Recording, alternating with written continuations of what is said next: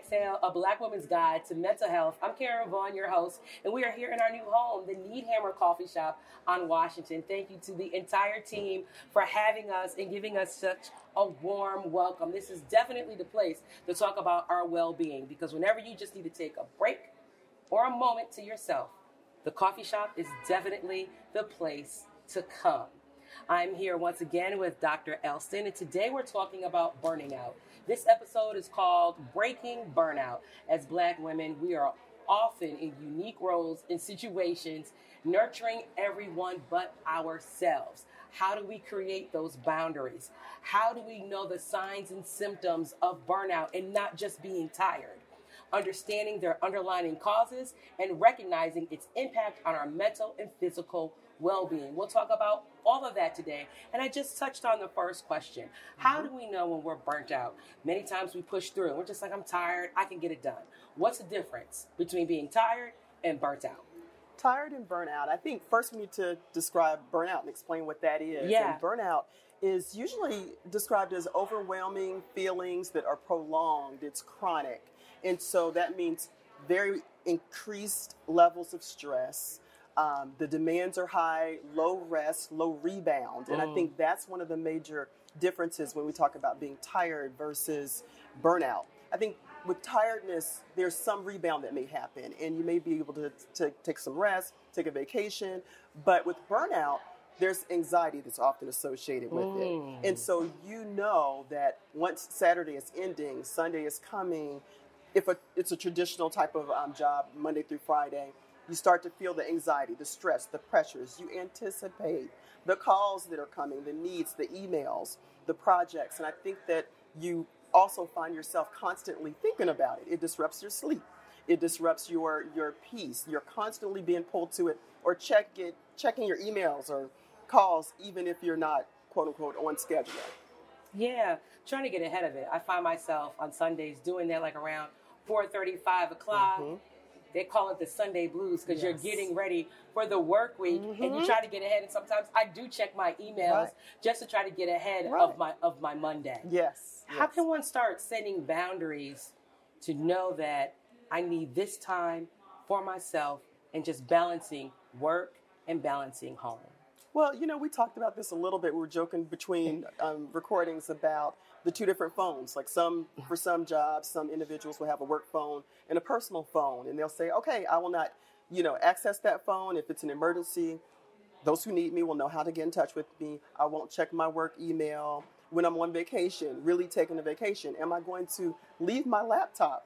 And can I trust that everything is going to be okay? I think one of the things when you know that you've got support, good support staff, team members who can cover things without you having to physically be there, but how do you sign off and close the door? How well do you do that? And I think we don't even realize how often we check our phones, and maybe we're checking our personal emails, but then we slip over to the work ones just to see and make sure we didn't miss anything. Yeah. And so I think that's a huge piece of boundaries that I know we'll talk about a little bit more, but that's at the top of the list is making sure you separate it, because you've got to physically do it, and then emotionally, mentally, you'll catch up, but it has to be consistent practice. So, as many are watching or listening and realizing that they have the symptoms of burnout, how can they go about making adjustments to where they're not as burnt out and or seeking professional help? Okay. The top thing I suggest to a lot of my clients is making a list, because we sometimes think that something is more of a priority than maybe it needs to be. And so we feel kind of scattered. We feel overwhelmed and constantly burn out when we have this ongoing list of many different topics or tasks that we need to address. But when we prioritize them either based on the size of the project or the deadline, when is it due?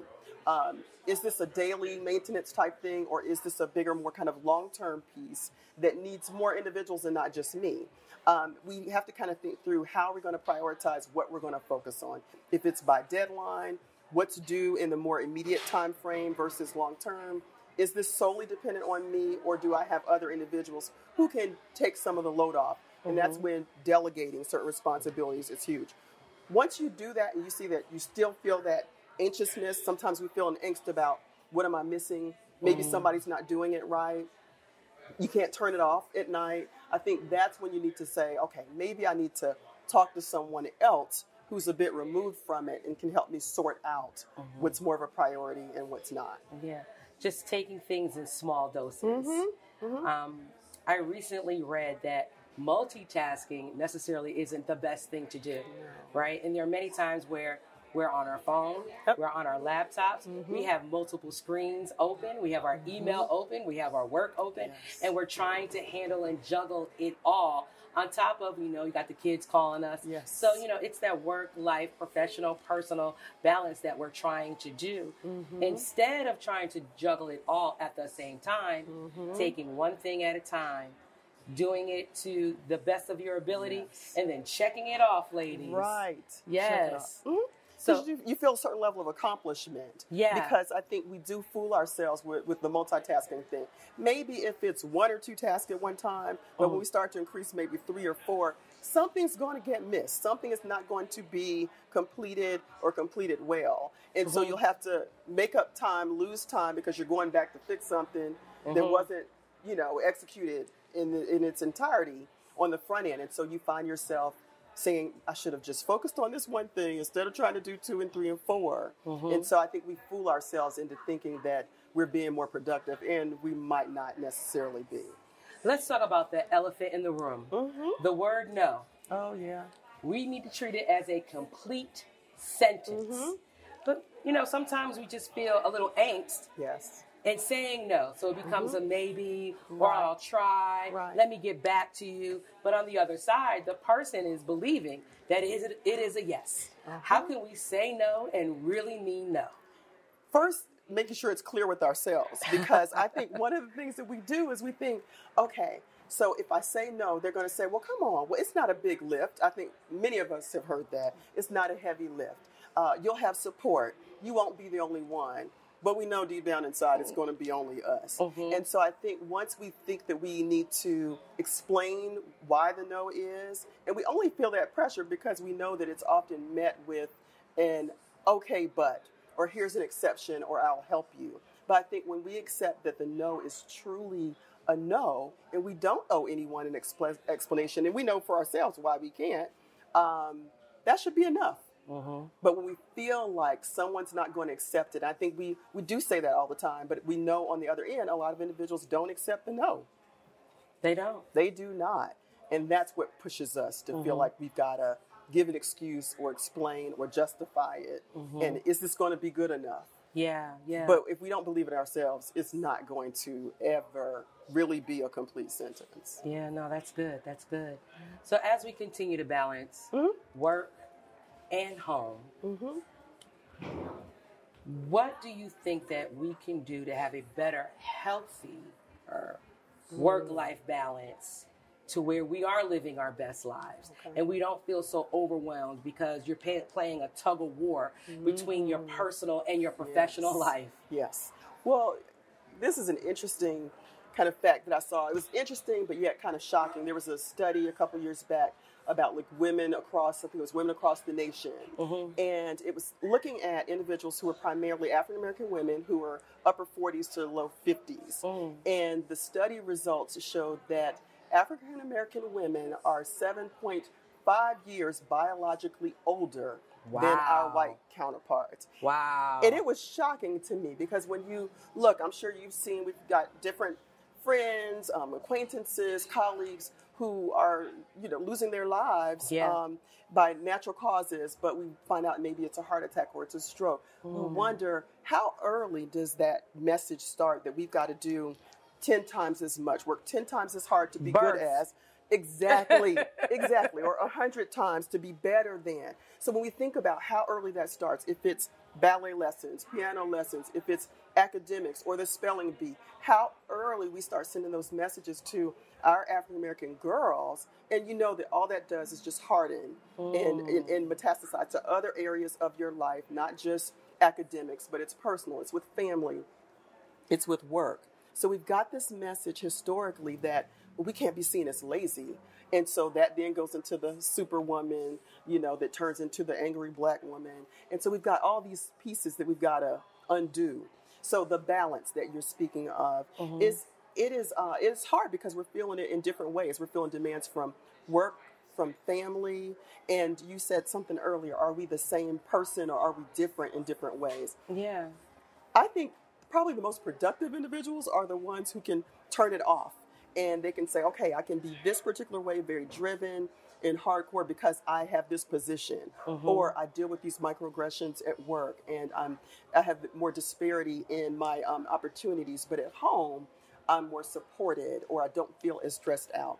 Yeah. I don't know how they do it, but I admire it. But usually what it is setting some boundaries and some goals for the day. What do I have to accomplish? What's the need? What's the want?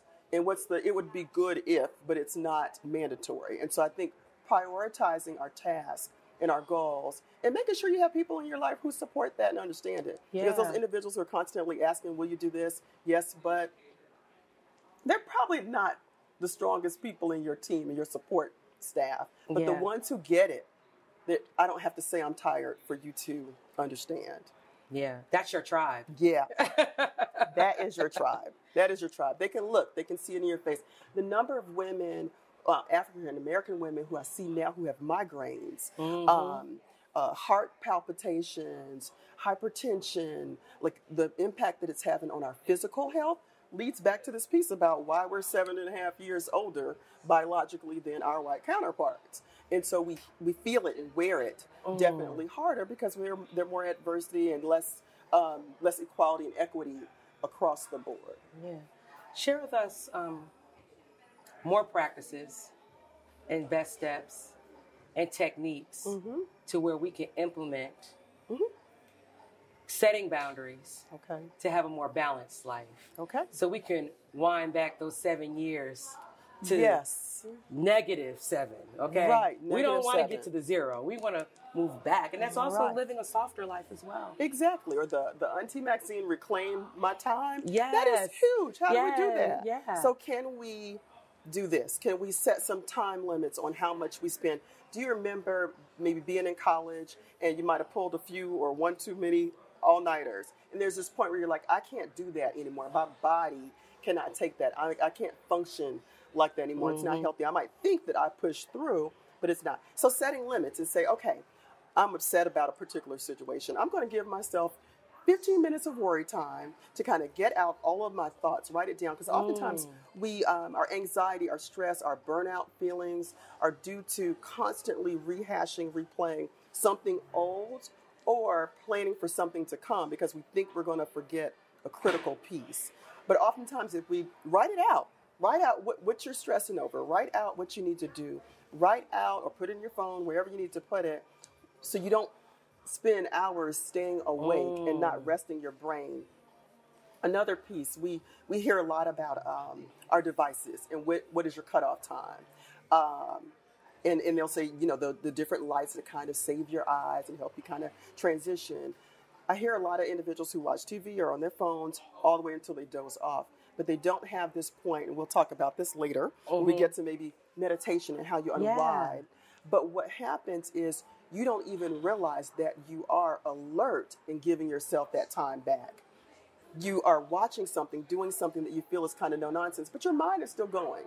Because you can watch a show or see something and it triggers you to go down a rabbit hole to research this. It can trigger you to think about, I really need to stop hoarding so much. It can trigger you and your brain starts turning until you fall asleep. But that alert, that awake time that you give to yourself can't be compared to anything else. And we just don't do that enough. So that would be another thing that we need to do more consistently. Oh, I love it. Yeah. We have homework. We do.